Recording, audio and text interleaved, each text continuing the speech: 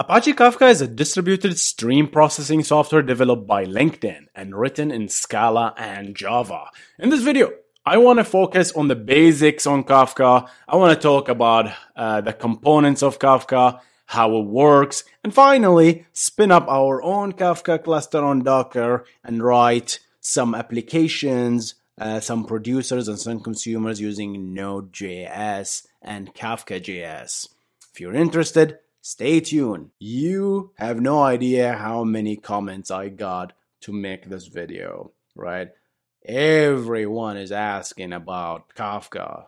Ever since I made the video about RabbitMQ and publish subscribe, it's just flooding with Kafka, right? It's just I know at some point I wanted to make this video, and here it is. It took a lot of research.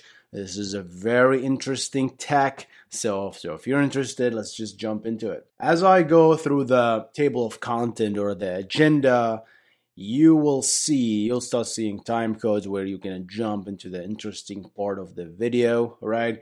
The first topic is Kafka components. This is the longest topic, really. I'm going to break down the components of Kafka. I'm going to explain how Kafka actually works. I'm going to introduce one component at a time as I explain the necessity of this component. I'm not just throw all the components and just explain it, because I started that way and it got confusing, really. So I started with one of the basics, brokers and producers, consumers, and we'll slowly build up until Zookeeper and all that stuff. So then obviously we're going to go an example because, I need to see this working, right? So we're going to spin up our own Kafka cluster. We're going to spin up a Zookeeper because you need that stuff. And we're going to write our own code, Node.js and producer and consumer, and create a topic and do all that jazz, right? So with that just an example. And then finally, we're going to talk about the pros and cons of Kafka. Because guess what? Nothing's perfect, right? And we're going to summarize the whole thing. Let's just jump into it. If you're new here, welcome. My name is Hussein, and in this channel, we discuss all sorts of software engineering by example. So if you want to become a better software engineer, consider subscribing, hit that bell icon so you get notified every time I upload a new video. With that said, let's just jump into Kafka, guys. The first component of Kafka is what we call this Kafka server or the Kafka broker. And that Kafka broker is basically the first server that users interact with. And since it's a server, right, it's listening to some TCP connection to accept connections, right? That's how RabbitMQ work. That's how web servers work. That's how pretty much any networking application works. You have a server, gotta listen on a port. That's the default port for Kafka. It's 9092, and it's called a broker. And there's magic inside the stuff, right? We're gonna go into it. And there are two pieces of abstractions here, which we call the producers. This producers produce content. It publishes content to the broker, and then consumer consumes content from the broker. Okay, so it seems simple, right? It just seems very simple and to the point, right? Guys, if you're interested to know more about the publishing, pub subsystem versus queue and all that stuff, I'm going to reference a video that I did just talking about pub sub, right? Because I'm going to glance over the idea of pub sub because I dove deep into that technology in another video. So go and check that out if you're interested. But here's the thing, right? So the other abstraction in Kafka is essentially the connection, right? And then you have obviously a producer connect to the broker using a TCP connection, and that's a raw TCP connection, so it's bidirectional. So broker can send information to the producer, and the producer can send information to the broker, and so on. Consumer is the same thing. You establish this TCP connection, right? There is a protocol. I couldn't find the details of that protocol, to be honest, on my searching, so I'm not sure what's the protocol here. Maybe it's just custom binary TCP. Okay, and here's the thing. So once you establish these TCP connections, which we know how it works, right? We talked about TCP. I'm going to reference it here. Just talk about just general TCP connection. Here's the concept. There's a topic, right? Topics are basically this logical partitions where you write contents to, right? So it's just logical partitioning of data, right? And then when the producer writes, it has to specify which topic to write to, okay? So, hey, I want to write message A to topic A, right? That was bad. I want to write message hello to topic A, right? Consumer, hey, I want to consume topic B. The broker will send the messages to the consumer, right? And so on, essentially. So that's essentially these two pieces. So topics, consumer, producer, broker. Sounds good, sounds simple. Let's complicate it a little bit. So we're going to zoom in here to the actual topic. So I made a little bit of space here. So I have a topic called users in my Kafka broker. And then I'm going to talk about how producing work, how the Kafka producer works, right? So I'm going to set an example here where, hey, I am a producer, hey, broker, because we established the connection, right? Now we send a request, and that request says, hey, broker, publish John, the string John, to users topic, okay? And it did, right? It just take that string and then appends it to the topic, okay? And then very interesting, the word append. We're gonna explain the concept of appending later in Kafka, which is very critical thing here. Okay, you can always add stuff to Kafka. You cannot delete stuff. It's always append only, right? So it's just like, hey, shove that. That sounds simple. All right, let's publish something else. Publish ed to users. It goes into the end of that, and each message is referred to by essentially the topic and the position, right? And the position is very fast access because, hey, go to the position number 0, that's John. Go to the position number 1, that's Ed, right? So that's very simple to go and index very quickly to that, right? Because everything is sequential, essentially. So here's a topic with a bunch of users, bunch of data. And let's say I'm going to produce another message and say, hey, Leo, publish Leo to users topic, and append it to the end. And you can start seeing that the topic is getting larger and larger and larger and larger, right? And we're going to talk about what we're going to do with this, right? Because we as software engineer and database engineer have solutions to these kind of problems, things that grow really large, right? So what happens if I consume? So consumer says, hey, I want to consume the topic users, right? Let's go ahead. What's going on there? So if this is the first brand new consumer, based on configuration, it's going to read from position number 0. So it's going to get John. So the moment you get John, it's going to get the next one, which is Ed, and so on. So the moment start polling information, consumer is actually polling for information. This is not a push model, okay? But we're going to talk about that in detail later on the video, right? So the consumer just start asking for more, right?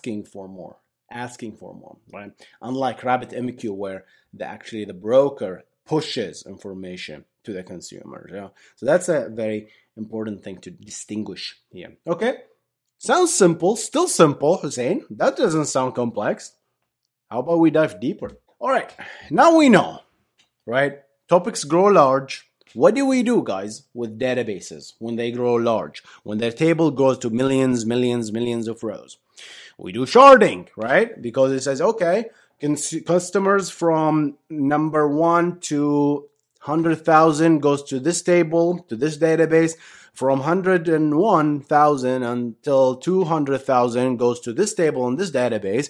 And you guys, consumers or database clients, please know, if you know we're querying customer number 100, you know to go to database A. If you're querying customer number 200,005, then go to this database. So that's essentially the concept of sharding. And Kafka just borrowed that concept, right? Because we want to distribute the data, because queries get slower and slower if the data is large, right? So what you do is like, hey, let's shrink it up, okay? And here's what we're going to do. We're going to do the same thing. And Kafka called them partitions. The same concept. It's sharding, essentially. And what we're going to do is that, hey, this user is so big, right? So let's say I'm going to create 2 partitions. Partition 1, user with first names that start from A to M goes here. And users from N to Z go to partition 2. Well, that sounds simple. That doesn't sound hard. And now we're working with a little bit manageable data, and then these can grow as independently, right? These can grow independently, and that's cool. All right, so this is simple, but guys, the concept of for sharding, and we didn't talk about sharding in this channel. I gotta make another video about it. But the moment you introduce sharding or partitioning, then those guys suffer, right? Because now they have to know what the heck is a partition, right? They need to understand what partition, not only what topic to write or read from, they need to understand what partition to read and write from. And that kind of sucks because that introduced complexity to consumer and producer. And we're going to talk about that later. All right. So what happened now if a producer want to publish a user nadir to users, to topic users, and on partition too? We just talked about it. Now we know that, hey, nadir is in, and in is in between n and z. So yeah, so the producer have to figure out which partition to publish, which kind of sucks, but it all because of the scalability. We're gonna suffer, right? Life is suffering, as Jordan Peterson say, right? It's all suffering. You cannot escape it. Well, you accept it. That's what life is like. It's suffering. Life is suffering. Yes. So yeah, so nadir will go to partition 2. Let's go ahead and just write it to partition 2. That sounds simple. And here's what happened. The moment you write this, now you get a new position, right? And that position is returned to the producer. Say, hey, by the way, the current position on partition 2 is 4. Okay, 0, 1, 2, 3, 4. And then consumers, let's say, hey, I want to consume partition 2 on position 0, right? And that will start reading that. And if we want to, and it will update its position until it reaches the latest data, essentially, and says, okay, there's nothing more to read because you reached the end of the partition. And you can see how fast this thing is because you only work with indexes. You work with positions and partitions. And you don't really say, select star from topics where first name equals Sarah, all right? You don't do that, right? This is not relational Postgres database, right? You don't use Kafka to do ad hoc queries. You use it for fast writing and distributed of events that happens. And we're going to talk about the benefits, essentially, all right? So nice. Before we jump into the next abstraction in Kafka, we need to talk about this difference between queue and a pub/sub, right? So a queue is essentially when a message is published, right? It is published once and it is only consumed by one consumer, right? And that's makes sense, right? It's a queue. You publish it to the end of the queue, some consumer pulls it or pops it from the queue and consumes it, and it's gone. It's gone from the queue, right? Nobody else can consume it. So that has its advantages, and you want to do that. RabbitMQ is great for this, and this is really good for like job execution. Hey, please execute this task. You want one of your workers to pull the task and execute it. You don't want someone else executing the same task twice. That's bad, right? Some things, some applications, some use cases, you want to execute only once. And Q is great for that, okay? And the other concept is a pub/sub. It's like, hey, I want to publish a message once, but I want it to be consumed by a lot of users. Okay, a lot of consumers. The same message, I want to broadcast it. I want to multicast it to multiple consumers. I don't want to remove it from my data, right? From my queue. I can't say queue. It's something else. But I don't want to remove it from my source, right? I want it just to broadcast it. And there's a lot of use case for this as well, right? Hey, another example, we talked about that where, let's say YouTube, right? I want to publish a video, right? You upload a video. The moment you upload the raw video, what you want to do, you want to multiple services to consume this raw video. Like one service could be the compress service, right? Take that a raw video and do some stuff on it, right? Compress it. The other video, take the raw video and make it into multiple codec, right? So like 480p and 1080p and 4K, just encode in different formats for mobile and streaming, right? Another one is like, hey, the copyright service, let's pull that up, pull the raw video and check if someone is like infringing on some content ID, right? If someone is using other people material, or there's a music that you can't really use, or something is offensive, right? So that's an example of a pub sub architecture where a pub sub is useful. Okay, so pub sub, queue, each has use case. Kafka came in here in the picture and says, we want to do both. And that's bold, man. That's bold question, right? And here's what RabbitMQ did, and I believe they messed up with this. RabbitMQ started as a queue. It's the name, message queue, Rabbit message queue, right? They started that. But then they said, oh, but people wanted to do PubSub. And obviously you cannot do RabbitMQ PubSub, but they invented the concept of exchanges, I believe, right? I might be wrong, to kind of hack their way to introduce this feature, right? Which made it really complex and make the system really weird and awkward, okay? Kafka answered this question from the beginning, from the get-go, from the design. They built a system with those two in mind, okay? And the answer to this was consumer group, right? And this is one of the most confusing, to be honest, abstraction in Kafka. It took a while for me to really understand and nail this down. So I'm going to explain consumer groups right now. All right. So consumer groups were invented to do essentially parallel processing on partitions, right? Because now consumers can read from a partition. You're aware of the partition, right? And that's bad. So the consumer group can actually fix that problem. Remove the awareness from the consumer of a partition. Another benefit is it can kind of run and consume parallel data, like consume parallel information from multiple partitions. And we're going to talk about that. So let's assume we have here a consumer group. Let's go to group 1. I'm going to add a brand new consumer, just joining the group. Right? So you create a new consumer and then you say join group. And the moment you join the group, and if you're the only consumer, tough luck, man, because you are now responsible of all partitions in this topic. Because now you subscribe to topic users, all right? And that topic has 2 partitions, and if it has 7, you are responsible for the 7 partitions. And what does that mean?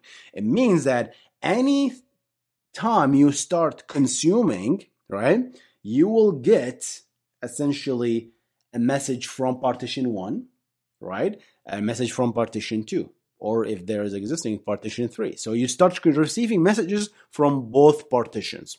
And that's not bad, okay, that's okay, because if you're a good consumer and can handle the load, you can just essentially receive messages, and you don't really care which partition this is coming from, right? So what this is what really interesting.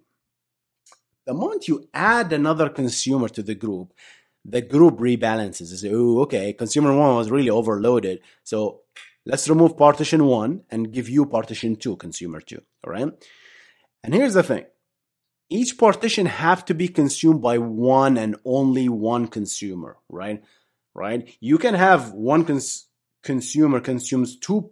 Oh, that's confusing. You can have one consumer consuming 2 partitions or 3 partitions or 4 partitions, but one partition better be consumed with one consumer. That's the rule. And consumer group makes sure of that. Okay. So now we have the rule. That's good. And here's the thing. Consumer 3 cannot join the group because they say, hey, you don't have anything to do, man. Right. So and the moment you do that, something interesting happens, because now those 2 can work because they are different processes, I would assume, right? It doesn't have to be, but you can put them in different processes. And the moment you do that, you will start receiving, right? You can start consuming these 2 partitions in parallel. And that's really cool concept, right?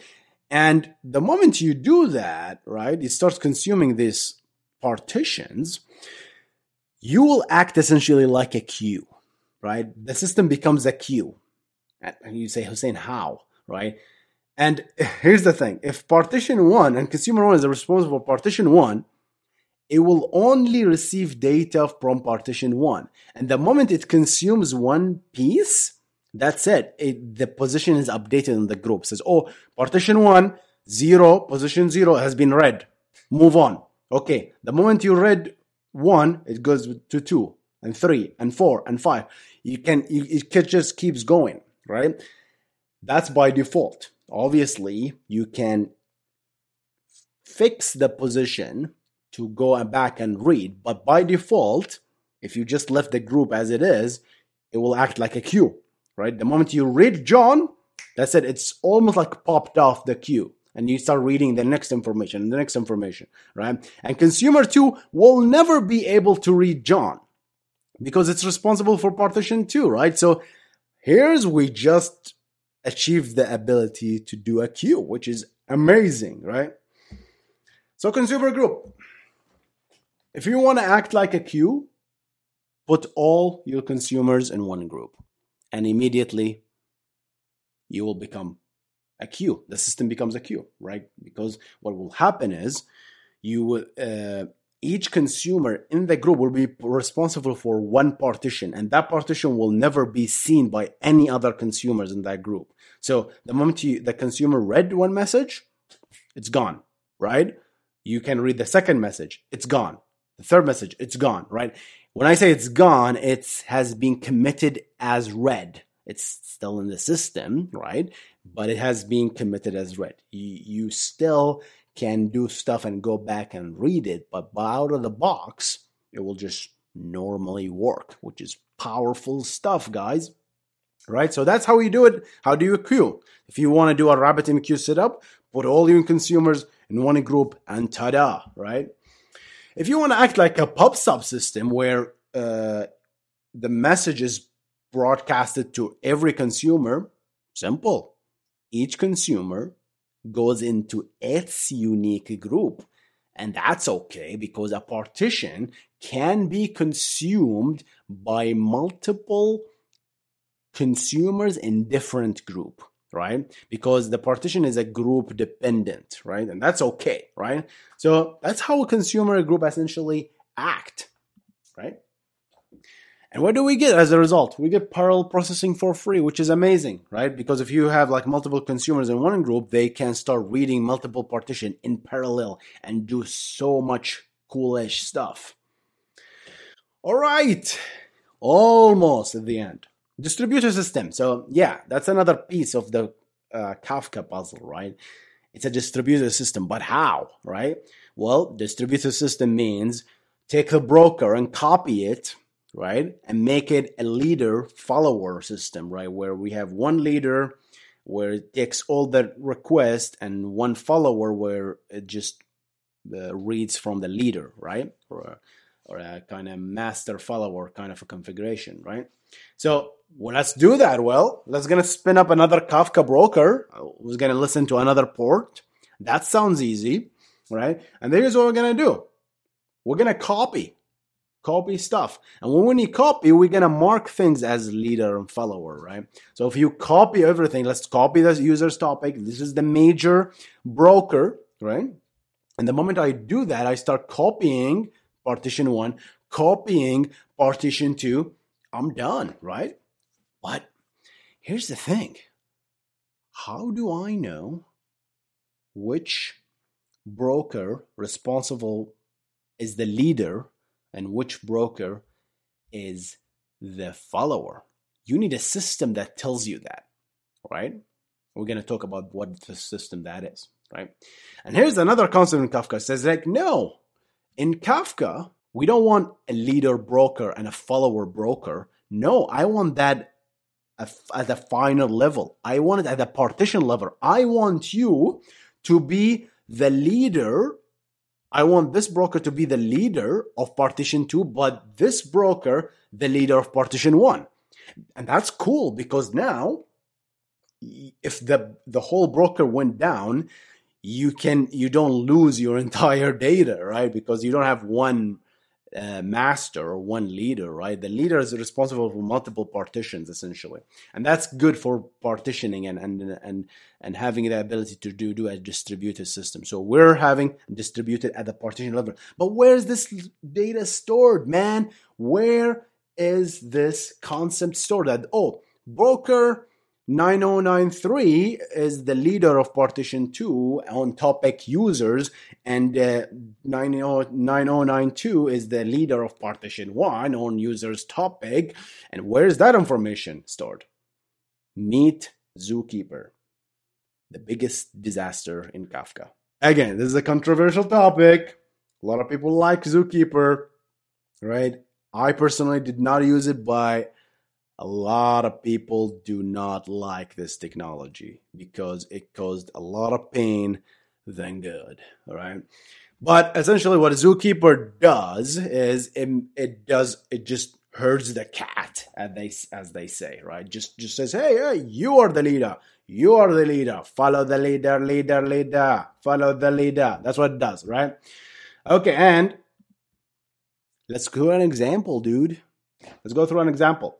Producing, how do we produce in this configuration where we have Zookeeper, right? And here's the thing, it's just like, hey, when you connect, you create this bi-directional connection from a producer to the broker, you actually, what you do is that you ask, before you submit something, you ask, man, who is really the partition leader of the thing I'm about to write to? And then you write to it, okay?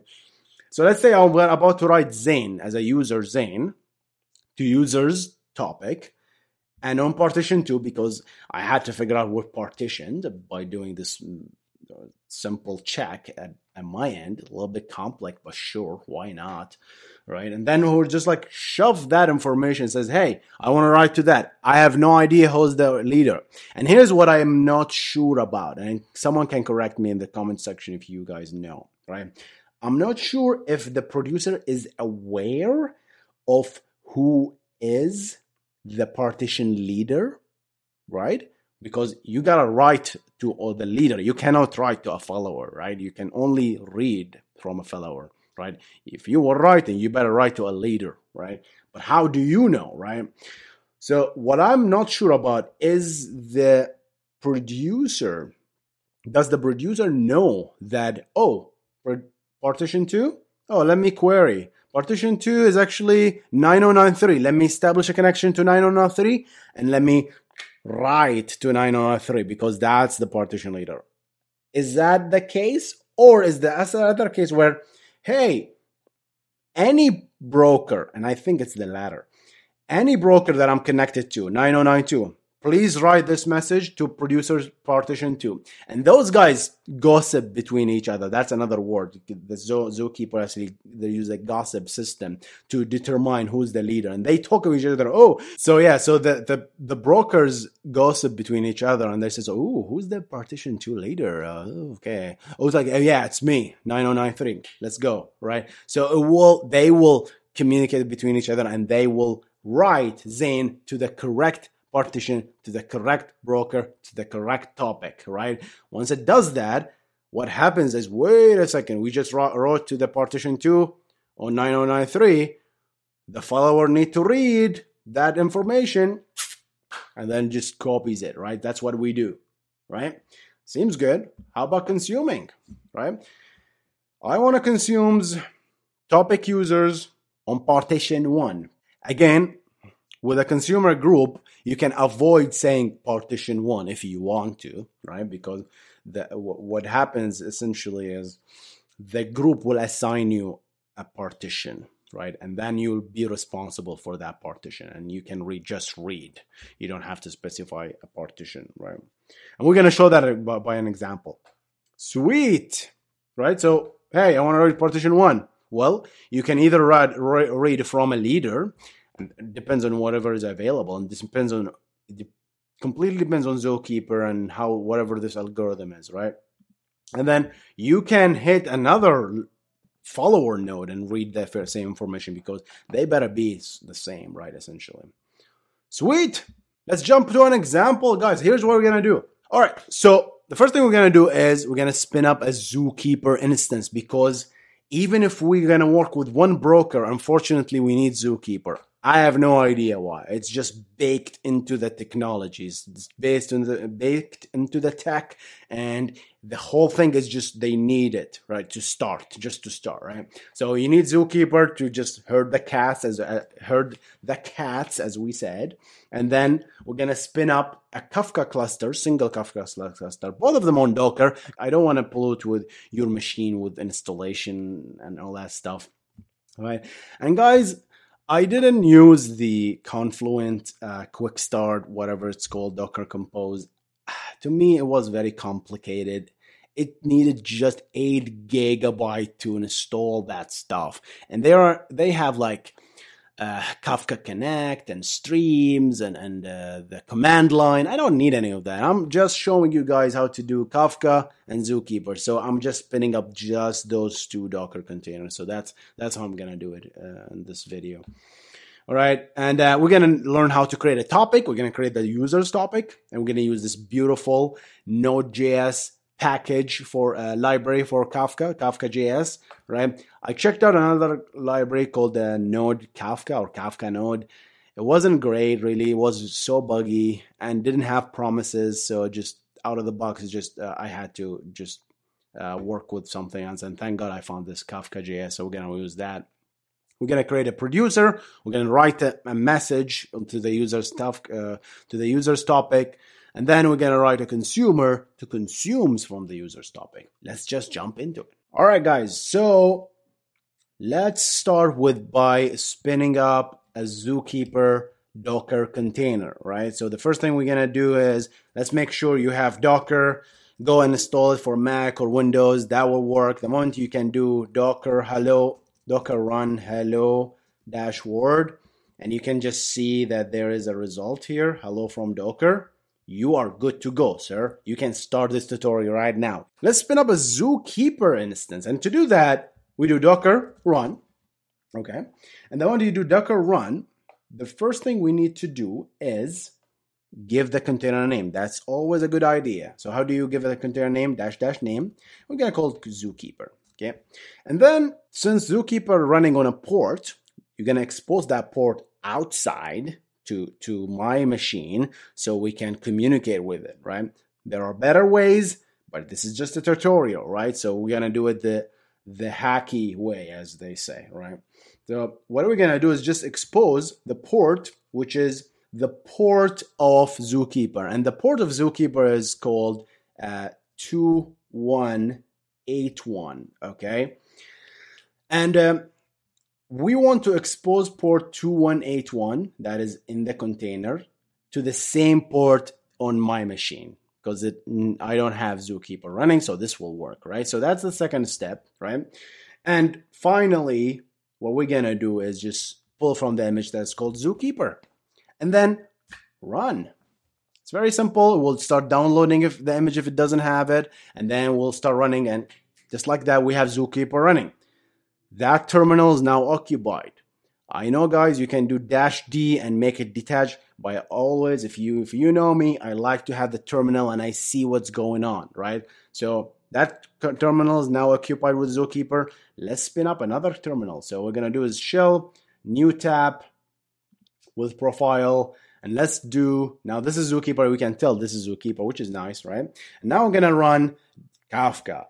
And that is, now you're gonna have to copy this, right? I'm gonna go through the command one by one, but I'm gonna leave the actual command in the description below, so you just copy and paste it, right? But here's what you do: Docker run, same thing, and obviously we need name the container. Let's call it Kafka, right? That's not hard so far. So far, simple. Right. Another thing we need to do is expose a port, because again, Kafka is running on a port. And what's the port for Kafka? It is, remember guys, it was 9092, and then obviously 9092. Okay, so I'm gonna expose the 9092 that is running in the container to my machine, 9092. So if I say Hussein Mac, which is my machine name, that's how we're going to communicate with the broker, right? And that will be mapped to the internal one. I can call this whatever I want, but I'm going to call it the same import because I don't have anything running on 9092. What else? Now we're going to start writing the list of environment variables for the container to start spinning, because Kafka, what does Kafka broker needs, guys? It needs the zookeeper instance. And what is the zookeeper instance? It's very simple. We just do -e, which is environment. And here's how you specify the zookeeper instance. It's called Kafka zookeeper underscore connect.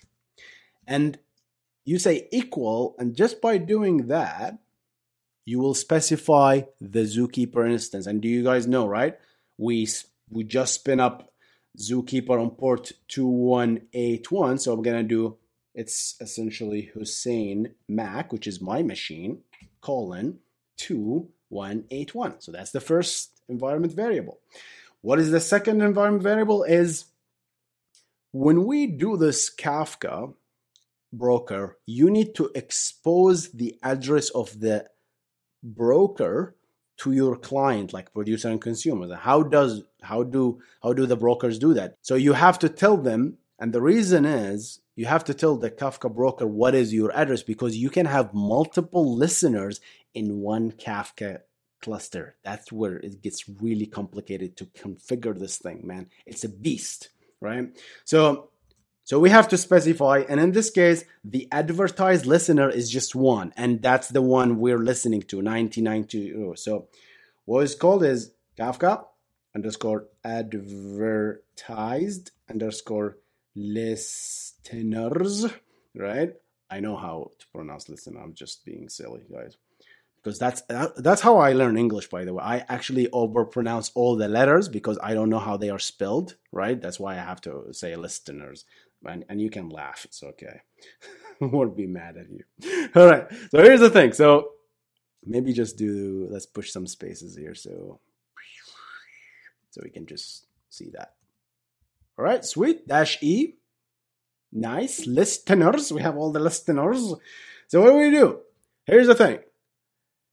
Kafka supports SSL and plain text communication, right? And for some reason, if you do plain, you have to do like plain text protocol, which is the encrypted version of things. And the other one is, I think it's called either TLS or SSL, I forgot. So because obviously you need to sometimes to do secure communication, right, versus unsecure. And how does the system know that this is secure versus unsecure? This is not HTTP, HTTPS, right? So we need a Kafka similar terminology. So plain text is the HTTP version, if you will, and then the other one is the HTTPS, right? But yeah, once you do that, I say, okay, where is your broker? And it is Hussein Mac. Guess what, guys? 9092. Because that's what we send back to the consumers so they can actually communicate with the broker. Okay. Sweet, so far, almost done. The final one, which really got me so many times, right, is this guy. Okay, Kafka. You know, when we did Zookeeper and all this replicated stuff, right? We copied the broker into a new instance, right? We spin up a 9093, right? Kafka by default, or Zookeeper by default, spin up 3 instances by default, right? And if you don't tell, if I just now run Kafka just like that, it will assume you have 3 instances. I will get really confused and say, hey, I only see one broker. Where are the other 2? I'm sorry. It will die. So what are you going to do essentially is force Kafka, hey, idiot Kafka, I have only one offset topic replication. So that's what you do. Offsets underscore topic underscore replication underscore factor. And you can say equal 1, right? Obviously, guys, you can skip through this, right? You can just copy and paste. But I like to explain what's going on with every single command that we put, right? And finally, guys, the image. And the image, for some reason, doesn't live by itself. It lives in this Confluent, which is the company that actually maintains this project, right? Confluent Inc. /CP Kafka. And we're done. Let's see if we nailed it, right? So yeah, run it. And we'll start running and we'll check if the zookeeper is running and everything is good. And just like that, it will just and we have a Kafka cluster spin and we have a zookeeper, right? We really don't care about zookeeper. It's going to be in the background, but we really, really, really, really care about this guy, right? And it looks like it's up. How do I communicate with it? Hussein Mac 9092. That's broker. That's how we deal with it. How about we write some code, guys? Let's just jump into it and write some code. All right, guys, I have Visual Studio Code here, and I have Node.js installed. That's the only two pieces you need to do this tutorial, right? You already have Docker. We already spin up a broker, right? That rhymed. All right. So we're gonna now write our own first code to communicate with the broker. So let's start the project. How about that? We're gonna go ahead, open. Go to JavaScript Playground, and I'm going to create a folder called Kafka. And then just open it. It's a brand new project. And then let's spin up, let's initialize npm, guys, because we're going to need npm, right? So let's do npm init-y. So that's a project called Kafka. That's pretty cool, right? So that's right. Now we have a package.json. Let's create a new file, and let's call it topic.js, okay? And we're gonna create a topic. That's the first thing we're gonna do, okay? And to do that, to create a topic, guys, first of all, we need to require the library that will allow us to do the fancy stuff to communicate with the broker and Kafka. And that library is called Kafka.js. So I'm gonna create a constant called Kafka equal require Kafka.js, and then you can either do this, right? Or you can do the destructuring assignment, right? Sometimes I find this confusing. That's why I show you guys both, right? But I find this sometimes confusing. But this is exactly the same, essentially. So whatever rocks your boat, right? So essentially this will give, and I made a video about destructuring assignment. I'm going to reference that video. But it still gets me, right? The destructuring assignment sometimes in cases, it gets really confusing to understand it, and it becomes readable. It's pretty to look at, but it's very hard, in my opinion. I might be just a bad programmer, though. All right, so Kafka, we have Kafka as an object here. What we need to do, essentially, the next step is do this. We're going to create a function, right? And that function should call it, I don't know, run. Because this will be, since we're going to deal with promises, we need to do an async function, right? And just do the jazz, try, catch, all that stuff, right? And then let's just do console.error. In case of error, something bad happened. And then just do this, right? You know, the usual stuff. And here's what I want to do. We will create an admin, right? This is something we didn't talk about. To create a topic, you have to create an admin connection, right? And to do that, you can do this. Before we write any more code, the first thing, remember guys, what do we do? The first thing we do when we communicate with the broker, we need to establish a TCP connection. Is that right? That's what we need to do. How do we establish a TCP connection? It is very simple, right? So what we're going to do is create a Kafka object here, and we're going to create a new Kafka object. And then this guy takes an object, okay?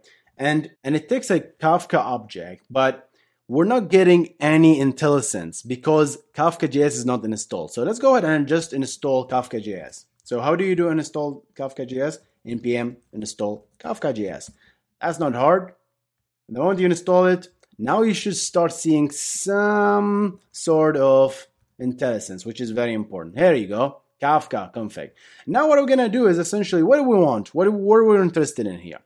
When we create a new connection to Kafka, you have to tell Kafka what is your client ID. And this is just a string, and you can call it anything you want, like, I don't know, my app, right? And if you do that, will uniquely identify the client, right? The second information, and here's the thing, and when you do code, well, I tell you, right? There are a lot of other stuff, but we're interested in this guy, brokers. Very interested in the word brokers, not broker. And this is very important because since you're working with Zookeeper, one broker can go down and the other can go up. So you can actually give the client multiple broker as an array, right? That's why you can have multiple brokers and you can give all of them and then the client will choose which one to connect to, right? In my case, Hussein Mac 9092. That's my broker right there, guys. All right, so now we have a connection. The second thing we do is, since we're creating a topic, we need the admin interface to create topics, right? And this is how you get it, essentially. You do kafka.admin, right? And then the moment you do that, you will get back an admin object. So let's go ahead and just do admin equal this, right? And then when we have admin, now up until this point, we didn't really connect, right? Because we didn't really tell to explicitly connect. You can throw in some configuration to auto connect, but let's be explicit all the time. It's always better. And here's the thing. The moment you connect, right? This is a promise. And what do we do with promises? We await them because something can go wrong, right? So let's do like console.log. I'm connecting, right? And then once we make it here, we do console.log connected, right? Woo! How about that? Okay. So when we do that, now I'm connected. What's the next step? I'm going to create a topic, right? And how do you create topics? Very simple. It's literally called create topics. And the reason it says create topics and not topic is for efficiency, right? Let's send all the topics you want to create and we're going to take care of it.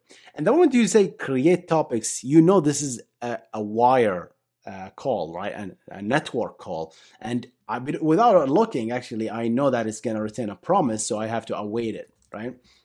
And then when we have that create topics, let's see what it takes. It takes an option, so it's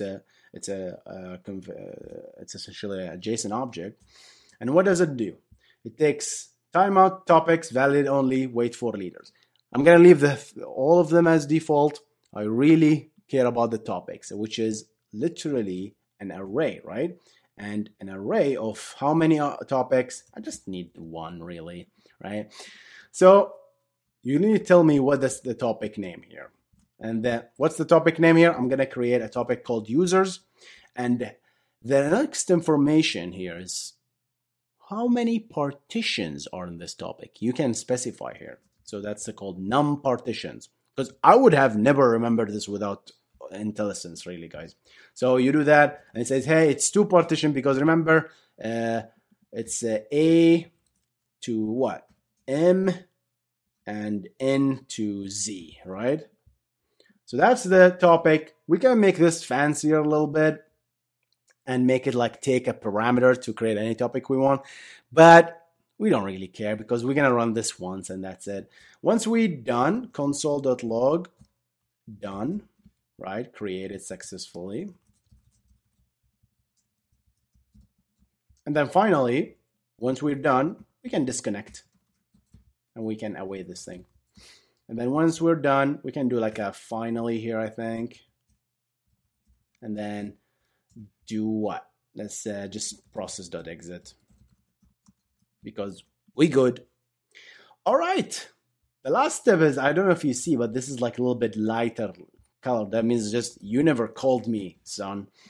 So let's go ahead and run this thing. So we'll run this, create a Kafka object with these parameters, pull the admin object, actually connect, create a topic. Once it's done, disconnect. Looks good. How about we run it, guys?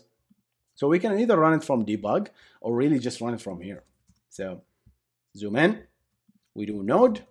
What was the JS file? I forgot. What did we call it? Topic.js, right? So we're going to call it topic.js. Boom. And connected, created successfully. We can take their word for it, but let's see if it actually works, right? So we know we created something here. So how about we actually start producing something, right? So the second thing we need to do is write a producer. Let's do a producer.js. And here's the thing about producers, very similar, very similar. So I'm going to copy the whole code here, right? And here's the thing. I am going to remove this stuff, right? Because it's really, I don't really care about that, right? But here's what really differs about this. The only difference is instead of saying I want an admin, you say I want a producer, okay? And that's it. Let's call it really a producer for simplicity. And we're going to connect with the producer and we're going to disconnect with the producer and all looks good, right? But here's the cool part. The producer have a function called send, right? And when you do send, you can actually send a record. And the record is an object. And then in the object, you can specify which topic you want to send to. Oh, that's cool, right? And the moment you do that, right, what's the topic name, guys? The topic name is always called user. So I'm not going to bother sending that as a parameter. Okay, so it's called users. And then the second parameter is called messages. Okay, and then since you can actually send multiple messages, that's why it's an array. Okay, that's nice. Okay, so each message will have an object. Okay, and what do we have here? We have the key, partition, value, right? You can leave these information empty, headers and key, right? I'm really interested in the value. What's the value of that message? The value of the message is, and here's the thing, I want to call it message, MSG, right? And I'm going to ask the user for it. How about that? That's even better, right? Const message equal process.argv sub2. Sub-0, this is the arguments, by the way. Sub-0, Scorpion, Mortal Kombat.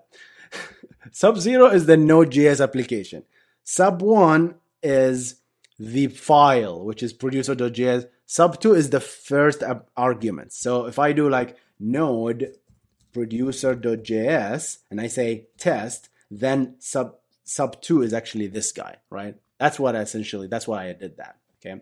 So that will be test or whatever the user sends, right? And if I do that, I'm going to send that message. And here's the thing. I want to actually specify the partition, right? So the partition is actually, let's call it partition. But how do I know which partition? Remember, guys, if it's A, what was it? If A to M is partition 0 and N to Z is partition 1, okay? So how do I can tell this? It's actually very simple. So const partition equal, you basically take the first character of the message, right? And if it's less than N, what does that mean? That means it's partition 0. If it's greater than N, else it's partition 1, right? So that's the ternary operator in JavaScript. So check that. If it's less, then obviously the first letter is less than N, then it's the first partition, otherwise the second, right? Simple stuff. We have a producer, guys. Okay, how about we test our producer? We do node producer.js and let's do test. Ooh, created successfully. How would I call it? Sent successfully, right? And the next thing we forgot to do is actually we forgot to await this guy, right? Because it's definitely a promise. And let's do console const result, because this definitely returns a result, right? And let's do send successfully. And then let's just throw in the result here. How about that? Right? Let's see what we get. I'm going to send it again. Object. Well, let's stringify it. See what we get.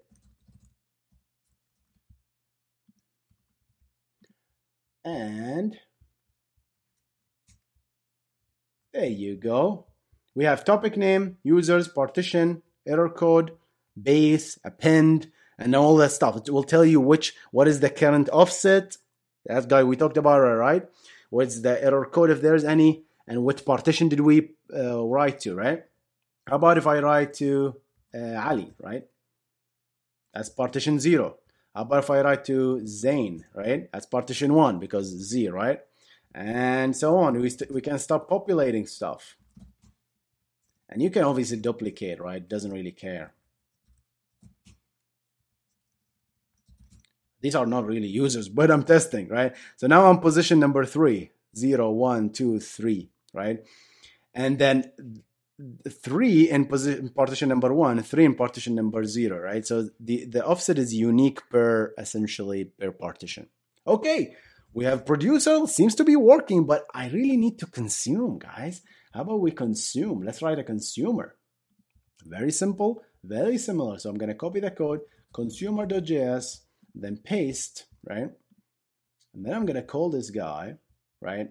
So when we consume, right, we really need to consume a topic, right? So we know the topic we're going to consume. So I'm not going to specify, and we don't need to specify a message. Maybe we need to specify a partition to consume from, but that will change based on which group you are. So we don't really specify anything. We just run the consumer and will tell us what to consume.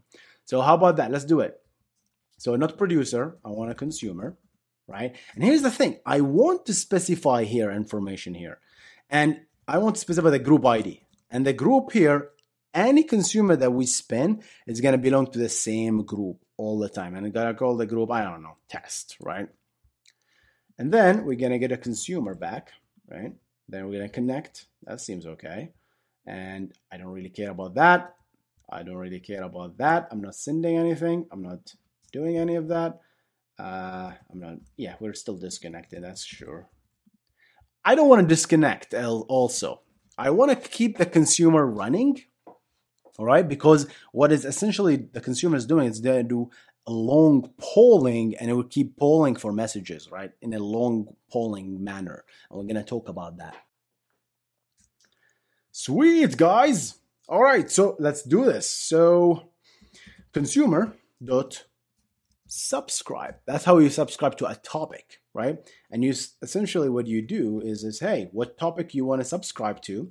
Well, it's called users. And do you want to read from beginning even if you're a new consumer? Well, yes, sir, all the time. Read from the beginning, right? So you have an option as a consumer to read from the latest position and forward, like, or if you're interested to read everything, that's really up to you, right? But sometimes if the topic is so big and you really don't care about old messages, you can say false. All right, guys, now that we are subscribed to the topic, the next step is to actually run the consumer, right? And just keep it running and let it pull the topic for results, right? How do we do that? We do a function called run. And when we do that, run, there is a function called each message, right? It's a key, and you can pass the function, and we can call it async result function, and that function will get executed for each message you receive. And then essentially what we're going to do is just print the result dot you can print the result of partition, topic, and all that stuff, right? We're interested in to print the message, for example, right? Let's say, hey, received message, or just received message result dot message dot value, right? On partition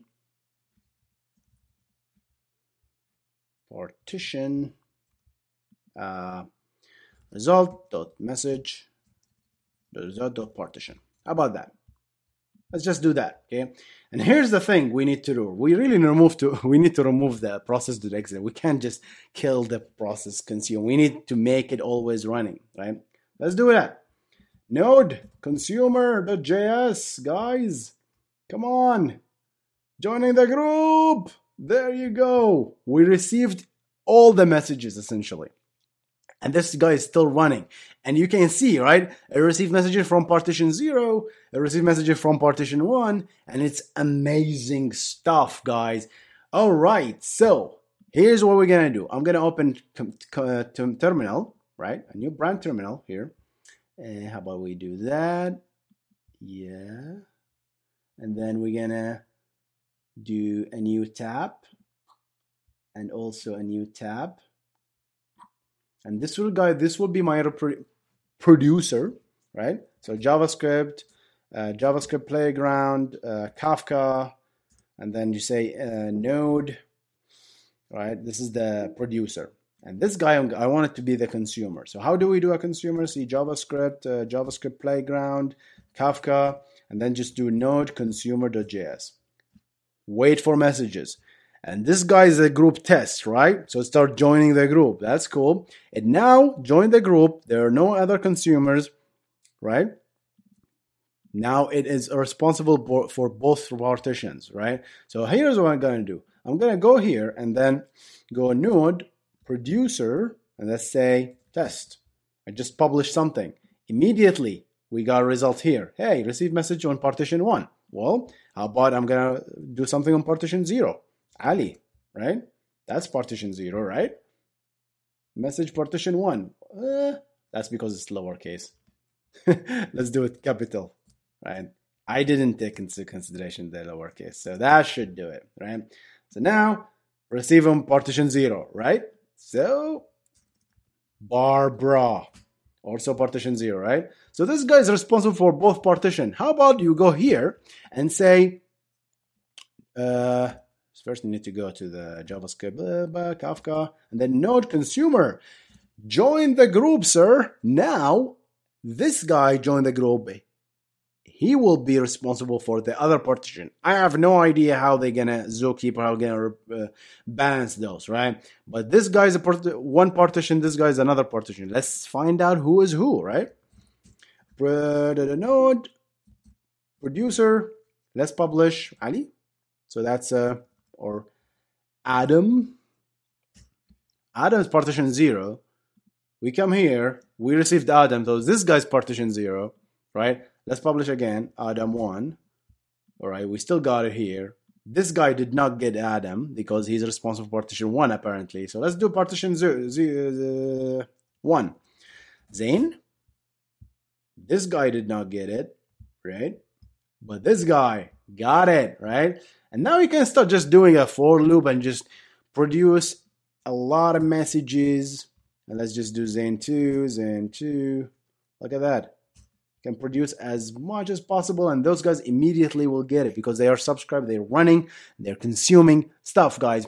I'm going to make this code available, guys, for you. You don't have to pause the video and look at that, but essentially all the code is available in the description below. Let's go finalize this course, guys, by talking about the pros and cons. Almost done, guys. Almost done. There's a lot of stuff. This statistic is amazing, guys. So let's talk about a little bit about the pros of Kafka. Okay, Kafka is an amazing technology, right? And there's a lot of advantages to it. And the first one, I want to talk about the append-only commit log. This is at the heart of Kafka. All the partitions, all the topics, every message you write, it goes to a log, and that log is append only, right? So it always goes in the end. And if we know anything about computer science and computers, they thrive on appending stuff because it's the best. You go to the end, it's right there. You know where the end is. First, that's the first thing. You always know where the end is. You can go very fast to the end and you can append extremely fast to the end, right? You're not seeking to the middle and you're inserting data between two blocks of data, right? Unlike relational databases and B trees, right? You're not doing that. You're not manipulating the actual disk space and fragment the stuff. It's always append only. That's why there are special SSDs that you can write once to and that you can never delete to, right? So that's what Kafka does. A lot of databases, by the way, do the same thing. right? They always have the append commit log where any event you do, anything, any insert goes into this append log first, committed. Like Cassandra works the same as well. And then what it does, essentially, you create this logical tables and all that other stuff materializes differently for you, right? So that's how they work. Kafka works like that. So it's very fast. The performance is amazing with Kafka because you're always commenting, and when you read, you know what you're going to read. And they are very fast. They are very fast and indexed because we work with positions and partitions. And that's it. And append logs. So seeking to a position is extremely fast because, hey, I want to go to sector 5, block 7 on the disk. Go there, right? And immediately pull that data. That's easy because that's the input. So the consumers a little bit suffer because they have to figure out which position they want to read from. But you cannot, the disadvantage of this, you cannot do like a select star or from topic where ID equal this. I mean, maybe the new SQL, Kafka, whatever they call it, has this. I think it's called Kafka SQL. Have this ability, but at the heart of it, it's an append commit log only, right? Append only commit log. So that's how it's very fast. You can read fast, you can write fast because it is designed for events, right? An event happened, a video has been uploaded, a video has been compressed, something happened. You go to the append, and the events do not change, right? If you do something, you cannot undo it, right? In real life, it's done. And that's how Kafka essentially works. I've been doing that. So performance is amazing because of that. Distributed with Zookeeper, right? Wow. Well, with Zookeeper, the concept of partitions it's an append log, right? It's an append commit log. You can distribute this partitions, and you can have one leader partition, and you can always write to that one, and the rest of the partition will follow that, and it will get copies of the latest information and latest messages, right? So it's very distributed, and because of the design, because they are sharded, these partitions, they can very easily distribute these things around, and you can easily scale as a result. Long polling. I want to talk about that a little bit. So RabbitMQ, I made a video about RabbitMQ. I'm going to reference it here. And essentially what RabbitMQ does when it tries to send an information to a consumer, it actually uses the push model. And it can because it's a TCP connection. Even Kafka can do that, but it doesn't, right? And the limitation of the push model is the consumer cannot really consume as fast as producers most of the time, because you can have producers like Gary Vee pushes content like 700 videos a day, right? And we poor consumers cannot consume any of it, right? Barely consume any of it. So if you stop pushing information, consumers do not have the cycles to consume that stuff with push model. So Kafka flipped it. It says, hey, let's use the polling model where the consumer asks for a message, but we don't want to do a dumb polling model where consumer says, hey, do I have a message? Do I have a message? Do I have a message? Do I have a message? No. Here's the criteria for long polling. Give me a response. Hey, is there a message? And don't respond immediately if there isn't any messages, right? Don't tell me, hey, there isn't any messages. Wait for X amount of time. And by the way, if the message, if there are at least 7 messages, push them to me. Or if there's at least 700 bytes of messages ready for me, push them for me. If there's only data available, push it to me. Don't send me empty responses, essentially, right?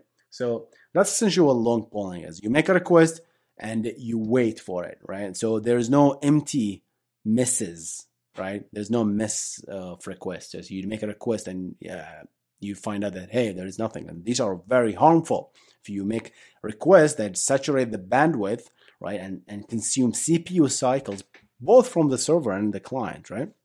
So long polling, on the other hand, whatever we did, right? We ran the consumer, and the consumer started doing the long polling behind the scene. It's all the Kafka JS in this example, which is an amazing library, by the way. It does the long polling for us, right? And I'm going to make a video just separated just to talk about long polling. So it's an event-driven architecture. It's a pub/sub and it's a queue, right? All at once, right? It's a queue because you can put all your consumers in one group, and each consumer will receive one and only one message. No message will be received by other consumer, that's what a queue is, right? It can be a pub/sub, a broadcast message. Hey, I uploaded this video. Please, consumers, consume ahead, right? Go and check. The copyright service can consume that stuff. The caching service can consume that stuff and cache the stuff. The content ID can consume it. The codec service can consume it. Other services can consume it, and they can do stuff. So the same message can be sent to multiple consumers, and you can do that by creating consumers with different groups, right? Because if you do that, we essentially send a message for each group. The message is a group dependent thing. Okay. And it's also event driven, and a lot of people use microservices with Kafka, right? And the reason they do that is like Kafka is kind of work naturally with microservices, because instead of microservices talking to each other, since everything is like almost like event driven, hey, a video has been uploaded. Hey, a video has been compressed. Hey, a video has been copyrighted. Hey, a video is ready to be edited. Something like that, right? So all these are events. You can store the events in Kafka and listen to those events as a consumer and do something with it, right? So you can have everything as an event driven. Oh, when something happened, do this. When something happened, do this. And instead of having to do this logic in your application, which kind of gets complicated. Obviously, it scales like there's no tomorrow, right? Because just spin up another broker and you're done, because Zookeeper will just pick it up and will understand that stuff. Parallel processing, if you're consumers in one group, then you can just shove, just consume there's no tomorrow, right? Because all of those consumers will hit that list of partitions in parallel. So one topic, multiple partition, you can read them in parallel. If there was no partitions, you cannot do that. You have to sequentially read the log. But because now I use sharding, I sharded my data, I now can consume in parallel data. The problem with this is, as a producer, it sucks for me. Now I have to kind of know the partition, which kind of sucks, which kind of complicate the application a little bit. Cons. This is the biggest hurdle. And I think the community is working on, I think I read somewhere that the community is working on removing Zookeeper as a dependency from Kafka. I might be wrong, but I read a couple of places. I forgot where I'm trying to find the article. I'm going to reference it in the description below. But Zookeeper, I haven't worked with Zookeeper, to be honest, right? So I'm not an expert in this technology, but I heard a lot of people, engineers, complaining about this, especially at scale.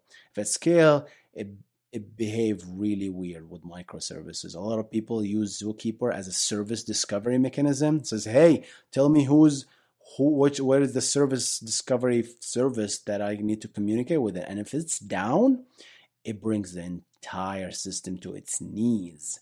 And that's bad, right? Because you kind of relying the entire system on this piece of technology. And if it's down, oh my God, things can go wrong. While I was making this video, Zookeeper started acting really, really weird, and I had to restart it several times. And this is just with single broker, right? I didn't make a video yet to make it multiple broker, and it's really complicated, right, guys? So Zookeeper kind of complicate things, and scaling maintenance essentially becomes really hard. And I can also add the consumer to this, but producer essentially having the knowledge of which partition to publish to, right, can lead to problems because now you have the complexity of knowing the partition. And we have the same problem today with relational databases sharding, right? Because the moment that you start sharding, hey, you have database 1, 2, 3, 4, 5. Well, I want to read user 7. Where the heck should I query? Which database should I query? Is it 7, 7, 8? And you have to know, oh, by the way, you have to keep the ranges, the partition key they called, or the sharding key. You have to know, this user is actually on this database, so I better connect to this server. And yeah, it's very beneficial, but it complicates the clients. That's why there's another software called Vitess, I think. And Vitess abstracts the sharding from you as a client and takes care of the sharding and auto sharding, resharding, and just make a query and it will does everything for you. And I think it's running on MySQL. I think YouTube actually uses it, Vitess. That's what it's called. I'm going to reference it in the description. Complex to install, configure, and manage. It took me a whole day to figure this out, guys. The video I made for just to spin up one broker and one zookeeper took me a whole day, right? Just imagine how do people do multiple brokers? I know there are like scripts that you just run and just take care of everything, but I really didn't want to do that for you guys. I didn't want to download like a Compose Docker thing and just like, hey, just download this and run it. I didn't want to do that. I wanted to understand what's going on. This is on me really.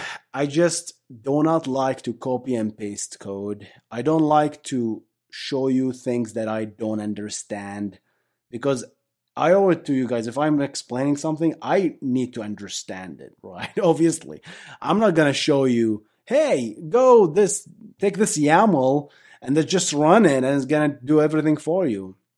Maybe I'm going to do it if I understand the things, but that's why it slows it. That's why it takes me a while to make videos because I really need to understand every single piece, right? And a lot of technologies are like that. So you need to understand everything. That's why I try to isolate everything and make the setup as simple as possible. But believe me, if you go there, I could not find those 2 lines of code that spin up a zookeeper and Kafka cluster as a single. I could not find it. I swear to God. Right? That's why I had to write it myself. I have to understand what's going on. And essentially I do it, right? The rest of the stuff are very complicated and I wanted to make it as simple as possible. Summary, guys, a huge video. I know. All right. So hopefully you made it to the end. Write in the comment section, I made it to the end. All right. If you did, I really appreciate it, guys. Hope you really enjoyed this video. So essentially we talked about Kafka component. We talked about the brokers, right? We talked about partitions. We talked about producers, consumers, right? We talked about Zookeeper. We talked about we did an example where we spin up a Kafka cluster, a Zookeeper, all that jazz. We wrote a producer and consumer with Node.js. We show how the load balancing is done. We show how the rebalancing in a group is done and all that stuff. We talked about the pros and cons of Kafka, right? Hope you enjoyed this video, guys. All the resources will be available in the description below. Hope you enjoyed this video. I'm going to see you in the next one. You guys stay awesome.